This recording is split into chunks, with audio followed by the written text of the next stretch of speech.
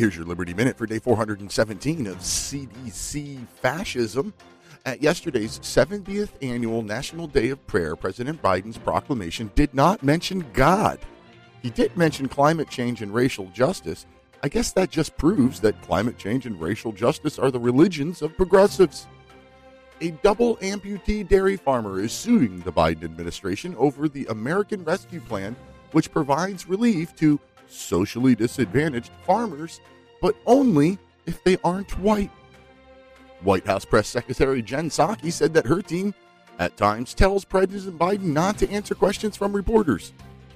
So the staffers are telling the President of the United States what to do. Join me in cutting the fog of politics in the Liberty Lighthouse Saturdays at 8 p.m. Eastern Time on Mojo 50 Radio and anytime at liberty-lighthouse.com.